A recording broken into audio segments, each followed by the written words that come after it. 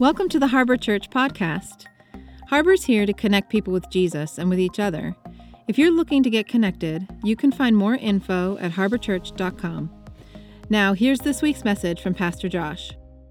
Yep, I made a mistake. Welcome to Harbor Church. Man, we are glad that you're here. We really are. And those of you in the overflow room or watching this online, we're glad that you're with us as well. If you have never been here before, my name's Josh. I'm the lead pastor at Harbor Church.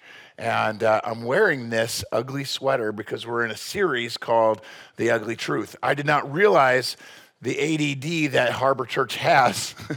And the amount of people are like, I didn't hear anything you preached. You just sparkled the whole time. Like some of y'all, you dressed up like really nice. Like you guys look good. You're like, it's Christmas, we're gonna come out. I look like, Liberace threw up or something. I don't know what's wrong with me, but we're gonna have some fun. The goal of this series was to talk about the fact that there is an ugly truth behind Christmas. It's this holiday. It started as a holy day to commemorate the fact that Jesus Christ, the Son of God, leaves heaven and comes to earth, not just to like parade around and dominate and be this amazing thing. He comes humbly and wraps himself in flesh. He becomes a human being. He becomes man in order to redeem mankind. And this amazing event, his birth and his life, it's kicked off by what we celebrate as Christmas. And man, it's supposed to be peace on earth because of it, goodwill towards men. We're supposed to be jolly and happy and filled with hope. And yet it's Grinches and jerks and sadness and worry. It's why? Why does things get so messed up? Well, I think that's because of sin. But sin is the reason that Jesus came. And if you've never heard the story about Jesus leaving heaven to come to earth, maybe it's been a long time since you heard the real reason behind celebrating Christmas, or you've never heard the Bible's account of it, I'm going to read it to you. There's several different stories, but I'm going to read from Luke, which is probably the most popular of the Christmas story of Jesus' birth. And it says this in Luke chapter 2, talking about when Jesus was born, when the very first Christmas happened. It says at that time, the Roman Emperor Augustus, maybe you've heard of Caesar Augustus, he kind of ran the civilized world at that time. He decreed that they should take a census, that there should be one throughout the whole Roman Empire. And the Roman Empire covered most of the known world. So like everybody kind of fell under their authority at this time. This was the first census taken when Quirinius was governor of Syria, also known as Cyrenius. And all the people had to go back to their ancestral hometowns. This is how they had to get registered. It says in verse 4, Joseph was going to be Jesus' stepdad. Joseph was engaged to Mary.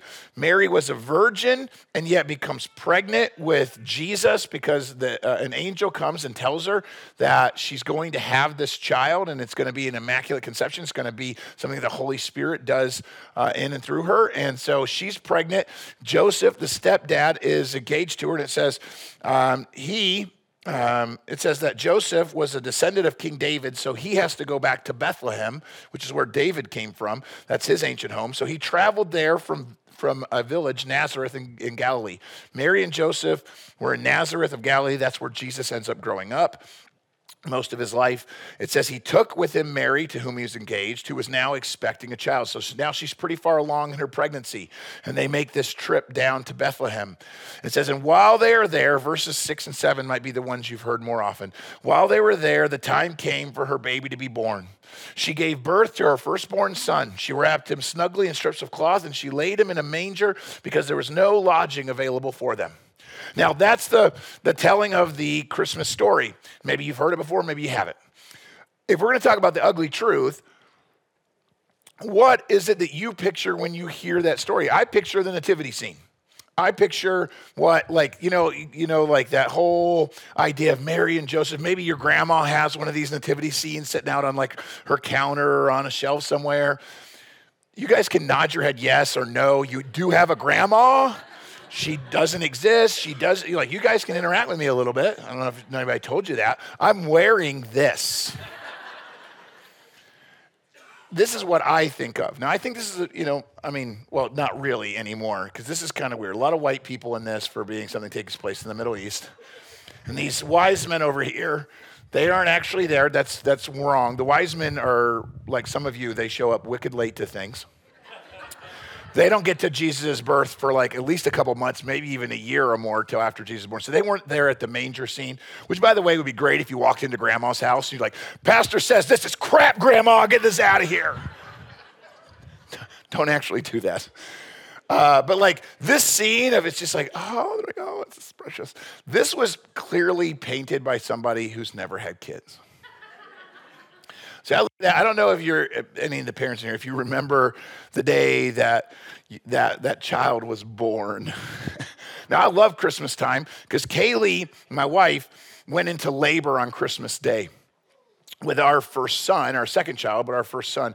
And I remember spending most of Christmas Day in the hospital, and she's having contractions, and the nurse says, why don't you go walk around? I remember she was walking around the hallway in one of those dumb gowns that they make you have, and she's in pain, and I'm standing there. This is amazing.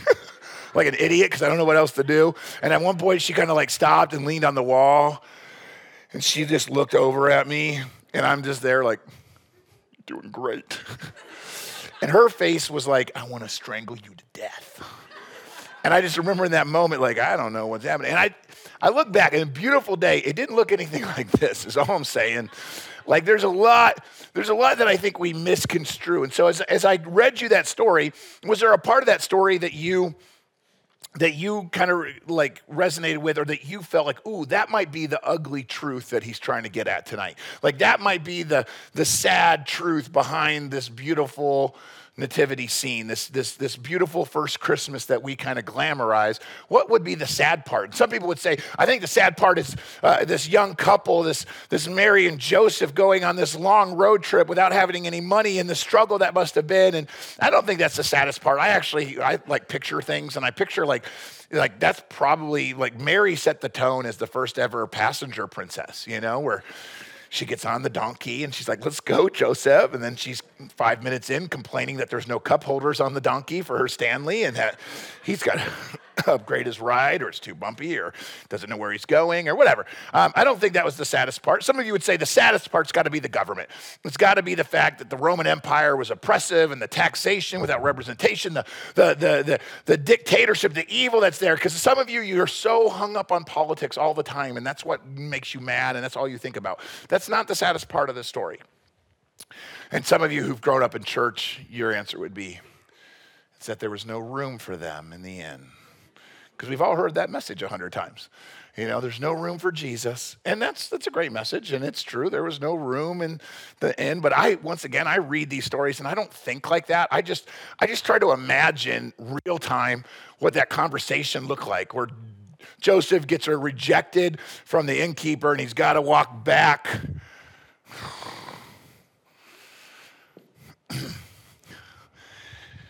Hey, babe. Hey, Mare Bear. Good news, bad news.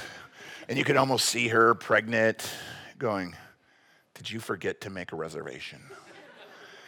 He's like, they're going to hook us up. It's going to be nice, real nice. It's going to be a great place. Bad news is it's outdoors. It's going to be that barn, that stable. That, like, you might think that's the saddest thing. All this took place in a barn or a stable. I think you might have missed some of the wording that was in the story, and it was there intentionally. Let me read you. I memorized Luke 2 as a kid, but I memorized it in the King James. And so in the New King James, which is very similar, it says this about verse number 7. She brought forth her firstborn son, and she wrapped him in swaddling cloths, and she laid him in a manger because there's no room for them in the inn. The version I read to you said very similar. She wrapped them in strips of cloth. There's no lodging for them. The reason that I bring your attention to that is because the Holy Spirit brings our attention to it. When he called Luke to write this down, he said, hey, write that specific part down. You ever wonder why? Like, the Bible says God doesn't waste anything. So why would he give us this detail? Why, like we don't say that when we're like, hey, my new kid is born, welcome. Like, we just say, hey, whatever, 7 pounds and 3 ounces or whatever, and so many inches long, and mom and dad are doing great. Luke doesn't say that. Like, I would love to know, was Jesus an 8-pound baby, a 6-pound? Like, I would love to know some of those. It doesn't. It says he was born and then wrapped in strips of cloth and put in a manger. And that's the detail it gives us. But it gives us that because that was going to be used specifically to help the shepherds. If you remember in the next verse, it says that there are shepherds in the same country living out in the fields, keeping watch over their flock by night. And behold, an angel of the Lord stood before them, and the glory of the Lord shone around them, and they were greatly afraid. They're out hanging out in the field, just chilling out with the sheep, and then all of a sudden, boom, angel, super bright. Woo! They get scared. The angel says, don't be afraid. Relax. Do not fear.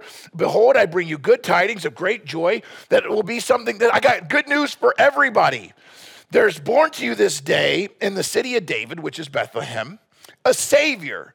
Yes, it's Christ the Lord, the Messiah. And the Jewish people would have known what they're talking about because they've been looking for this Messiah. That it had been prophesied hundreds of years earlier that there was going to be a Christ, a Messiah, a rescuer to come. So they're like, oh, okay, he's here. Like, this is it.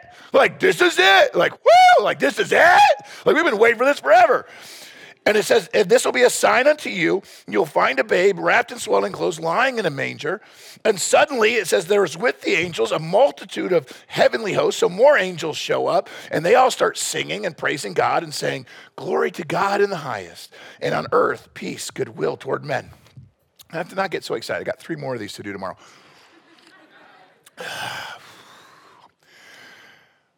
I don't know what you guys think about when you read the Bible. And it might be that I have too much ADD. But when I read it, it's like, hey, there's a Savior born. It's Christ the Lord. And then the next thing that I think it should say is there's a whole host of other angels coming together, praising God and saying. And it does that, but there's this one verse in the middle, and if you bring it up, it says, this will be a sign unto you. And then I was sitting there going, why does it do that? Can you just imagine if the angel didn't tell him this verse? Hey, the Messiah's here. And they're like, whoa, the Messiah's here. And they're like, peace on earth, goodwill to men. They're like, woo. And then eventually one of the shepherds would have to get the courage to go, well, you ask it. Okay, I'll ask him. Excuse me, your angelness, sir, some shininess. How do we know which one's the Messiah? Right? Because, they're excited, and they're like, go see him. And they're like, well, how are we going to know? And it says this, in the middle of all of that, there's this one verse that says, this will be the sign for you to figure it out. You're going to find a babe. That's important because the Messiah didn't show up as a full-grown man.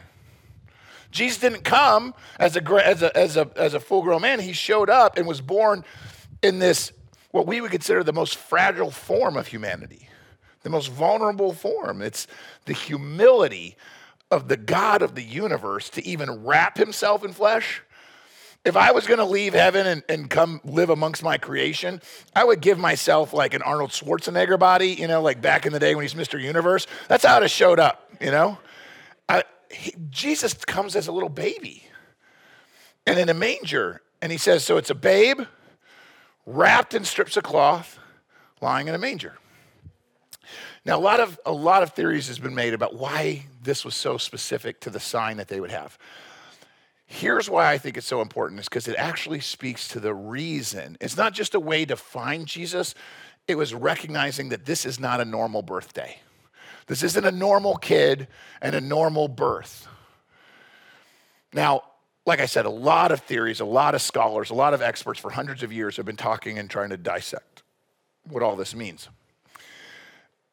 The babe part, meaning he doesn't come as a full-grown man, we get that. The wrapped in swaddling clothes. I looked up pictures for Mary with baby Jesus wrapped in strips of cloth, and the internet kind of disappointed me. This is what I found. I was like, that is an ugly picture. I was like, I can't show the people that. I got to find a better picture. The best picture I could find, or the only other picture I could find, was this. That baby's freaking hideous. That creeped me out. You guys are going to have nightmares about that full-grown man baby there. But I wanted you to see the wrapped in strips of cloth piece that we're talking about there. What's happening there is this. It's this tradition. A lot of people have said this, and I like this piece of it. They're like, well, that's because it's so unique because it's funeral clothes. That's not completely true. It is true, but that's not the only thing that's happening there. See, in this day and age, the custom was to wrap somebody up, kind of like how you would see mummies with strips of cloth when they died. So you would bind them up, and that's how they would be laid to rest, wrapped up in that cloth. You see that when Jesus calls Lazarus from the dead, it says he comes out, and Jesus says, hey, unwrap him, like unbind him. So there was that tradition, and I do think it's unique to look at that. I'll come back to that in a second. But Jesus wouldn't have been the only baby to be wrapped in strips of cloth. This was a fairly common custom amongst richer people to wrap their baby in that, and it kind of acted like as a form of underwear or a diaper, if you would, for a baby, but only the wealthy really could afford that. Most of the poorer people would have just put a tunic over their kid, and he would have been naked underneath. That's just how most people would have been. So there is this part where the shepherds would have been like wrapped in strips of cloth and in a manger, like the poorest crib you could find, but also like a piece of luxury, which kind of speaks to the King of Kings and also becoming a man. So maybe there's that dichotomy. That's kind of cool. And some people have wondered, like, well, how would Mary get strips of cloth if that's something that's for the wealthier people? Well, somebody, I read one of the experts said, well, maybe there was a wealthy or affluent family that just kind of had pity on them and said, oh, here's this pregnant lady, let's give them some. There's a tradition that said that the priests, for hundreds of years, they had a tradition where they would tear their liturgical garments and rip a piece of their garment, a strip of cloth off of their priestly garments to set aside for the coming Messiah. And they did that. Every priest did that. And then, if you read, before she has Jesus, Mary goes and visits her cousin Elizabeth, whose husband is a priest, Zechariah. Maybe when they're there talking about their pregnancies and Zechariah hears that she has the Messiah growing inside of her, he says, man, you've got the Messiah? Well, I've got a whole bunch of strips of cloth that we've been saving for him. And maybe that's where she got it. The truth is, guys, we don't know. I just love studying this stuff, and I just wanted to share it with you. Now, there is somebody that found something from the 4th century that said that shepherds also had a tradition. If these shepherds were shepherds who raised sacrificial sheep. Now, Bethlehem is about 5.5 miles from Jerusalem, which means these shepherds could have been shepherds who raised sheep specifically for them to be sacrificed. A sacrificial lamb would have to be perfect. I'll come back to why that's so important. But when they would offer a sacrifice, the lamb couldn't be bruised or broken in any way. So a shepherd, we don't know that this is what happened during Jesus' time, but there is a custom that they would take the sheep and wrap it and bind the sheep with strips of cloth and put it in a manger when it's born so that it would protect it from the other animals and from getting hurt. So there's also the chance that the shepherds heard bound in strips of cloth and put in a manger, and they immediately said, oh, that's a sacrifice. I don't know. We really don't know. I'm just telling you all the things that could happen. Here's what I do know. 3 times Jesus is bound and wrapped in something. The first time, he's wrapped as a baby, clearly tells us multiple times. The second time, the Bible says in John chapter 18, verse number 12, when Jesus is praying in the Garden of Gethsemane, Judas betrays him. It says soldiers and their commanding officer and the temple guards arrested Jesus and tied him up. They bound him up. The third time we see is Jesus dies on the cross, spills his blood to cover the sins of mankind. And some of his followers, Joseph of Arimathea and Nicodemus, they come and they take his body down. It says Nicodemus brings a bunch of ointment and cloths. And it says this in chapter 19, verse 40, following the Jewish custom, they wrapped Jesus' body with spices in long sheets of linen cloth.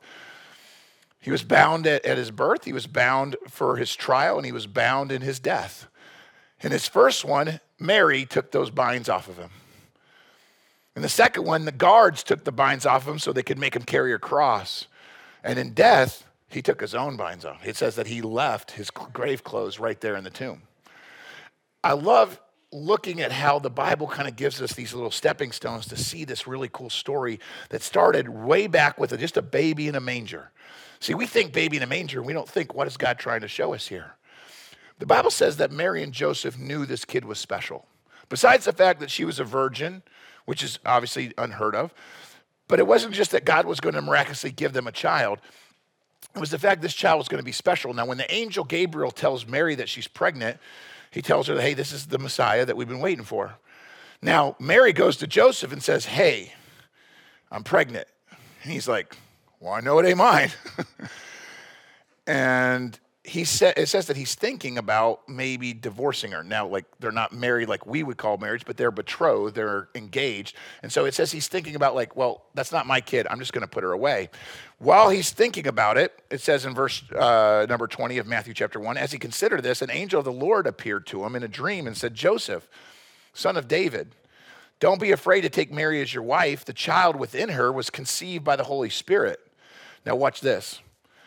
Your job, it says she's going to have a son, and Joseph, your job is to name him. Name him Jesus, because he will save his people from their sins. The name Jesus is a derivative from an Old Testament name, Yeshua. And Yeshua in the Old Testament is Joshua. Joshua and Jesus, same name, same derivative, because it means deliverer or deliverance. Joshua delivers his people from the wilderness. They go through the wilderness, they go through the desert, and he delivers them into the promised land. Jesus, in the same way, takes us from sin into a relationship with God. But the difference is, he says, Jesus, this Messiah is going to be a deliverer. He's going to save his people, not from the Romans, like they all thought the Messiah was going to do. He's going to save people from their sins. Now, what I love about this is immediately a Jewish person would have known, oh, there's only one way to have rescue from sin. You have to have a blood sacrifice. There has to be a blood covering for sin. You could do other kinds of sacrifices, but a blood sacrifice, every Jewish person would have known that's what God requires. Because if you go all the way back to the Garden of Eden, that's what God said, hey, there's only one way. And then you can sit here, and you and I, that may be weird to us. We might go, that doesn't make sense. Why does it have to be a blood sacrifice? Why does it have to be a lamb? Why does it have to be Jesus? Why did he have to die on the cross? Why did he have to get beaten? Why is the carpet all wet, Todd? I don't know, Margot. But I do. Only like 5 of you got it, because not enough of you watch movies. There is this part of what we're trying to understand here that hurts us, because we're like, I don't get why, if God is so good, he would require a sacrifice. It's because God isn't just good, God is perfect. Because God is perfect and truly righteous and truly holy, no sin, nothing that is broken or wrong, that is not good, can he tolerate. If he could tolerate it, then he wouldn't actually be perfect. He wouldn't actually be just. He wouldn't actually be holy or righteous.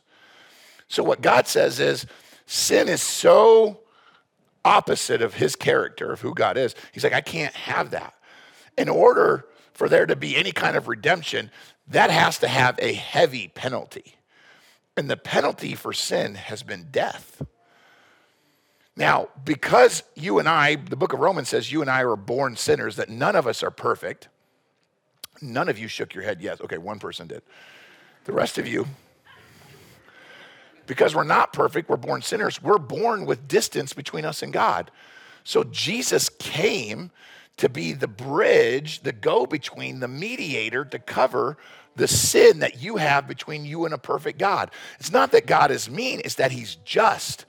He can't be a just God and say, well, it's okay that you have sin. No, he goes, there has to be payment for that sin, or else he isn't a just God. But because he's also the most loving God ever, he gifted his only begotten son, that if anybody would choose to believe in Jesus, they can have that distance, that sin, that all of those mistakes, all of the things that are broken and rotten, can have those covered by the blood of the sacrifice that Jesus made on the cross.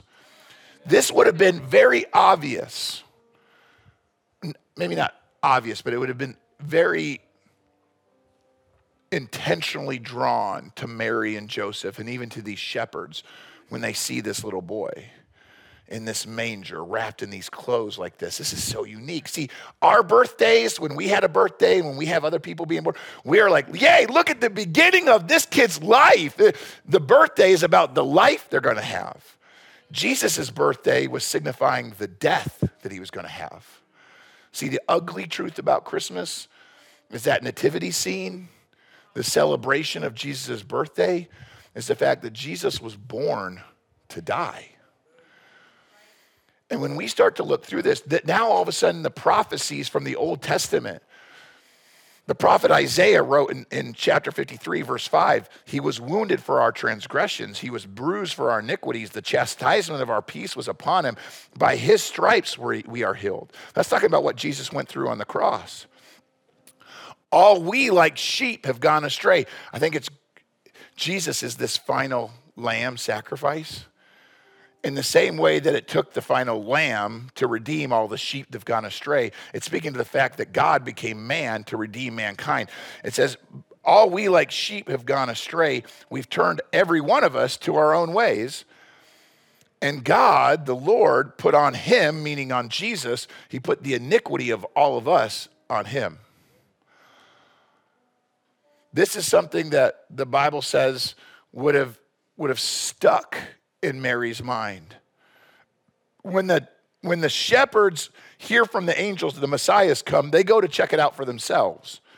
If you pick up the story in verse 17, it says, after seeing this baby in the manger and worshiping him, the shepherds told everyone.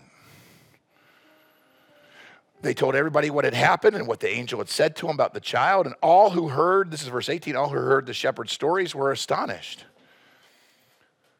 Now, verse 19 says, Mary kept all these things in her heart, and she thought about them often. The rest of the story says this: the shepherds went back to their flocks. They were glorifying and praising God for all they had heard and all they had seen. It was just as the angel had told them. But that verse that says Mary kept all these things in her heart and thought about them often. I don't know what it would have been like to be, I've been a parent of a newborn. But for Mary to have to sit there and go, this kid is special. This isn't a normal birthday. Every parent thinks their kid is special. But Mary wasn't looking at a birthday about the life of this kid. She was immediately holding the Messiah who was prophesied by his wounds we would be healed. She knew her baby was born specifically to die for all of us. What a heavy thought. What an important thing to contemplate on the first Christmas and on this Christmas. I want you to stay seated. And as Kenny sings, I want you to just think about what it was that Mary would have been thinking, about what it is that God might be trying to draw our attention to this Christmas.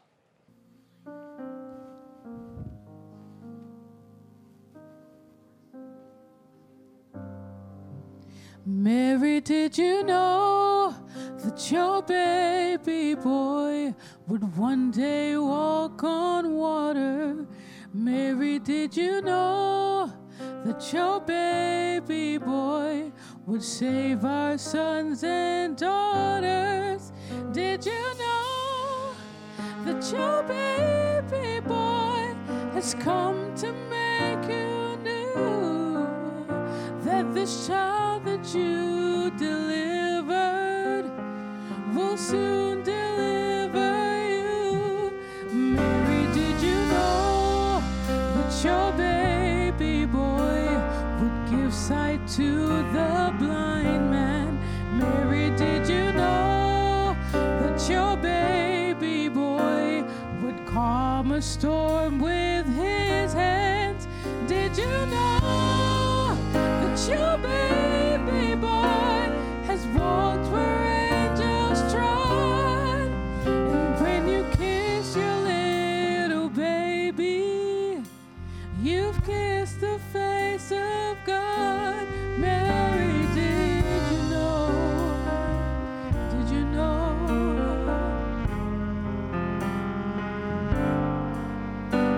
The blind will see, the deaf will hear, and the dead will live again. The lame will leap, the dumb will speak, the praises of the Lamb. Oh, the blind will see, the deaf will hear, and the dead will live again. The lame will leap, the dumb will speak, the praises of the Lamb. Mary, did you know that your baby boy is Lord of all creation? Mary, did you know that your baby boy would one day rule the nations? Did you know that your baby boy is heaven's perfect lamb? And the sleeping child you're holding, he is the great I am. Mary, did you know? Did you know? Mary, did you know?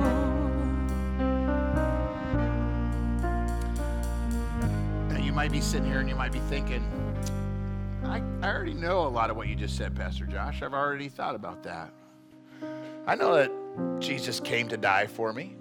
Let me tell you about another part of the nativity story that a lot of people overlook.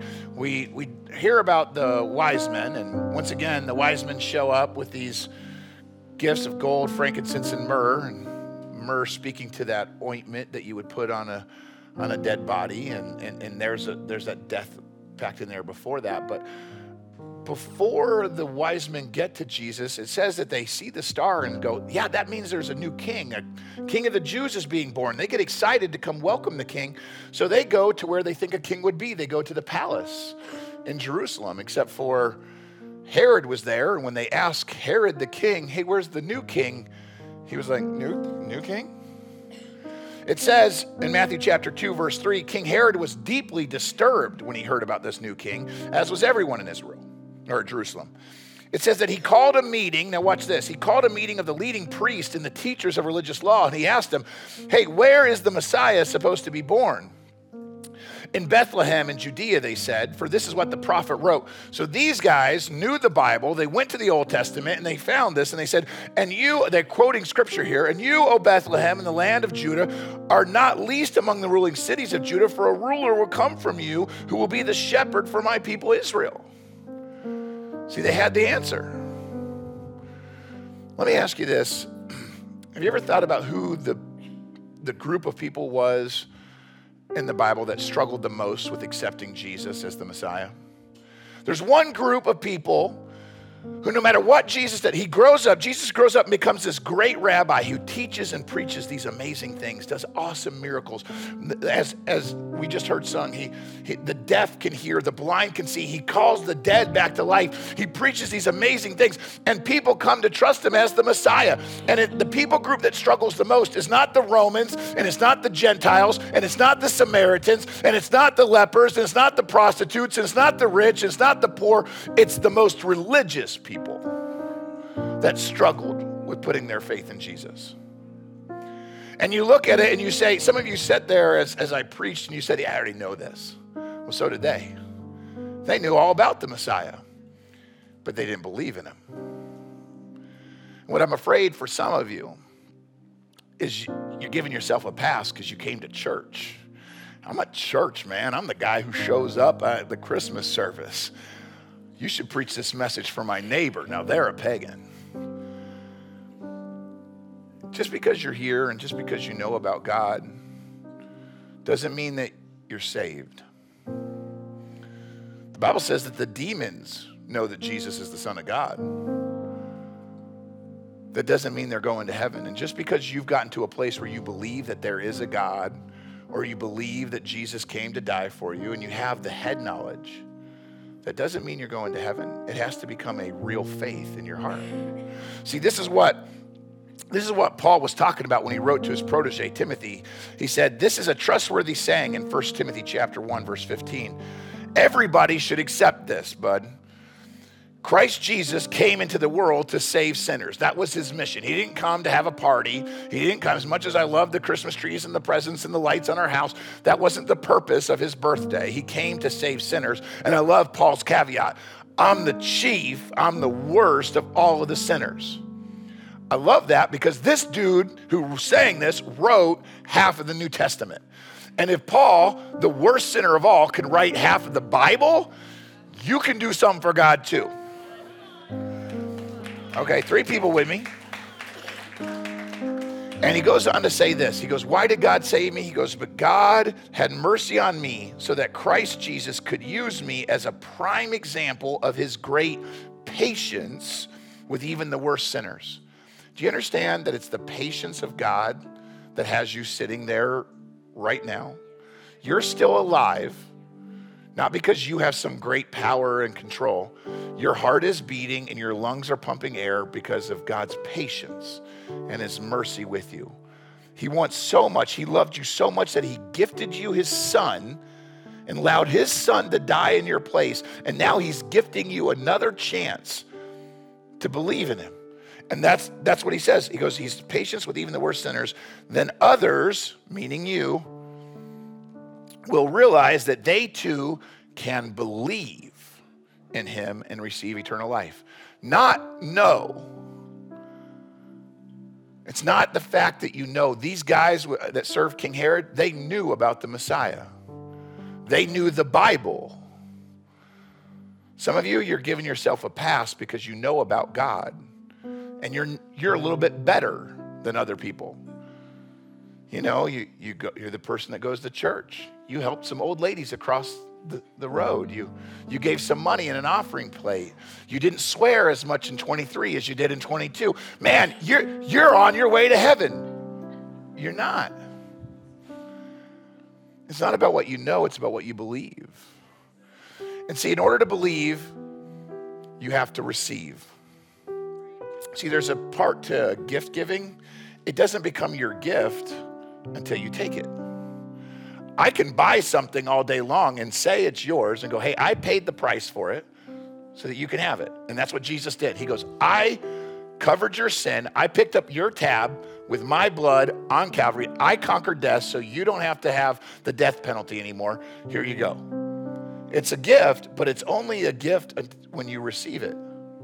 You have to take it. There's a story about an old man whose hearing was going bad. And so his wife was like, hey, honey, you need hearing aids. Huh? You need hearing aids. Let's go see the doctor.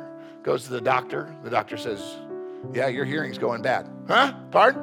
Your hearing's going bad. You need hearing aids. How much? The doctor tells him, he goes, I can't afford that. And his wife goes, no, honey, it's important. It's so important. I think it'll be so good for you. Let me buy them as a gift to you, babe. She bought the hearing aids and presented them to him. And he wouldn't take them. Because if he took them, then he had to admit that he needed them. And see, a lot of you won't take the gift of Jesus Christ because you don't want to have to admit that you actually need a God that's not you. You're here and you're like, I like the idea of having me some Jesus. He can sprinkle on some good luck and hopefully my year's better. And if I get a winning scratch off, that'd be great. That's not what Jesus is here for. He's the God of the universe who left heaven and wrapped himself in flesh, not so he could be your good luck charm or your buddy or your genie in a bottle that you wish on every once in a while. It's so that he could save you and be the God of your life. If you shortchange that by trying to know about him but not trust him, you don't actually have him. And so my goal, and listen, I know you're sitting there like, can't you just once preach a normal message? Can't we just do a Christmas message? We're like, yay, joy. I can't. I did Born to Die. I'm the worst. I know. It's like you're like, I brought a friend tonight and you preached on this. I'm sorry. This is what you need, though. This is the whole reason behind Christmas. I love that it's a fun holiday. I love that there's joy and peace. But the joy that is for all mankind, the peace that passes understanding, only comes when you embrace the gift that is Jesus Christ. So here's what I want you to do. I want you guys to stand up. I want you to hear what the prophet Isaiah said The same guy that we read earlier that talked about prophetically about a Messiah coming. He warned us and he said, seek the Lord while he can be found. Call upon him while he's near. Let the wicked, and by the way, we're all wicked. Let the wicked forsake his way. That's talking about repentance. The unrighteous man, his thoughts. Let him return to the Lord that he may have compassion on him. And to our God, what about our God? Our God, he will abundantly pardon, which means he is eager. God is excited. He's ready to just wipe your slate clean. He gave his son so that you could have a clean start. You could have your sin removed. You could have a relationship with God. And he's standing here offering you the gift if you only take it. And some of you, that's what you need to do right now, right where you're standing. Just simply pray and say, God, I'm sorry. Lord, I need you. I need the gift of forgiveness. I need the gift of salvation. I need a God who's bigger than me. If you would confess that right now, you can have not only a clean start, all of your sins forgiven, but the Bible says one day when you take your last breath, because you chose to put your faith in Jesus Christ here and now, you could have eternity with him in heaven. If you're there and you're going, Pastor, this is a great message for people who don't know Jesus, but I already know him. Then while those people who are inviting Jesus into their heart, while they're praying right now, let me ask you, how come you don't look like the shepherds? The shepherds who they met Jesus, all they could do was tell everybody. Everybody they ran into, they said, I've met the Messiah. Here's who he is. It says they went back rejoicing, excited that the Messiah was there, that they had the chance to know him. How come it is that none of your family members, none of the kids in your class, none of the coworkers, how come none of your neighbors know about this Jesus that you found? If you're really the believer you claim to be, the Bible says you'll be a light in the darkness. You'd be more like those shepherds that can't help but tell everybody. Maybe tonight God's just trying to remind you that you've gotten distracted with what Christmas is supposed to be. It's supposed to be a refueling in your tank for you to look more like Jesus and less like your old self. For you to be more excited about the joy and the peace that comes from knowing God than anything this world can offer. And maybe that's what your family member or your neighbor or your best friend needs more than anything else. They need to know what it is that you know. They need to have some of the hope that you have. As I pray out loud, will you pray quietly right where you are? Let's go to God. Dear Heavenly Father, we come before you, Lord. We thank you for the story of a baby born in a manger, but God, we thank you that it's not just another birth. It's the beginning of the redemption plan for how you would draw us back through the life of Christ, the fact that he was perfect and yet he died for our sins. Lord, tonight we remember that that's Christmas. That's what we're celebrating. We're remembering that night 2,000 years ago. That stable, that little baby wrapped in strips of cloth lying in a manger. That wasn't just a random event. That was intentional. That was you redeeming us. That was you gifting us your son. God, forgive us for the fact that we forget that. God, forgive us that we're a room full of people who get swept up in all the thing about this holiday that isn't Jesus. God, forgive us for the fact that there's 364 days a year where we sometimes don't tell anybody about the story of Jesus and what he's done in our life. Lord, would you help us right now, God, the people who are under the sound of my voice that need Jesus for the very first time, God, give them the strength to take the greatest gift that's ever been offered and to receive that today and start a relationship with you. And Lord, help the rest of us walk out of this room looking and thinking and acting more like Jesus than how we walked in here a few minutes ago. God, let it not just be something that happens on December 25th, but let it be something that takes place in our lives every day where we can be excited about who you are and the life that you bring. God, let us be those kind of people. We ask this, God. We pray this in your precious and holy name. Amen. If you'd like to support the ministries of Harbor as we bring the hope of Jesus to our community and around the world, you can visit harborchurch.com/give or text any amount to 84321. Thanks for listening. See you next week.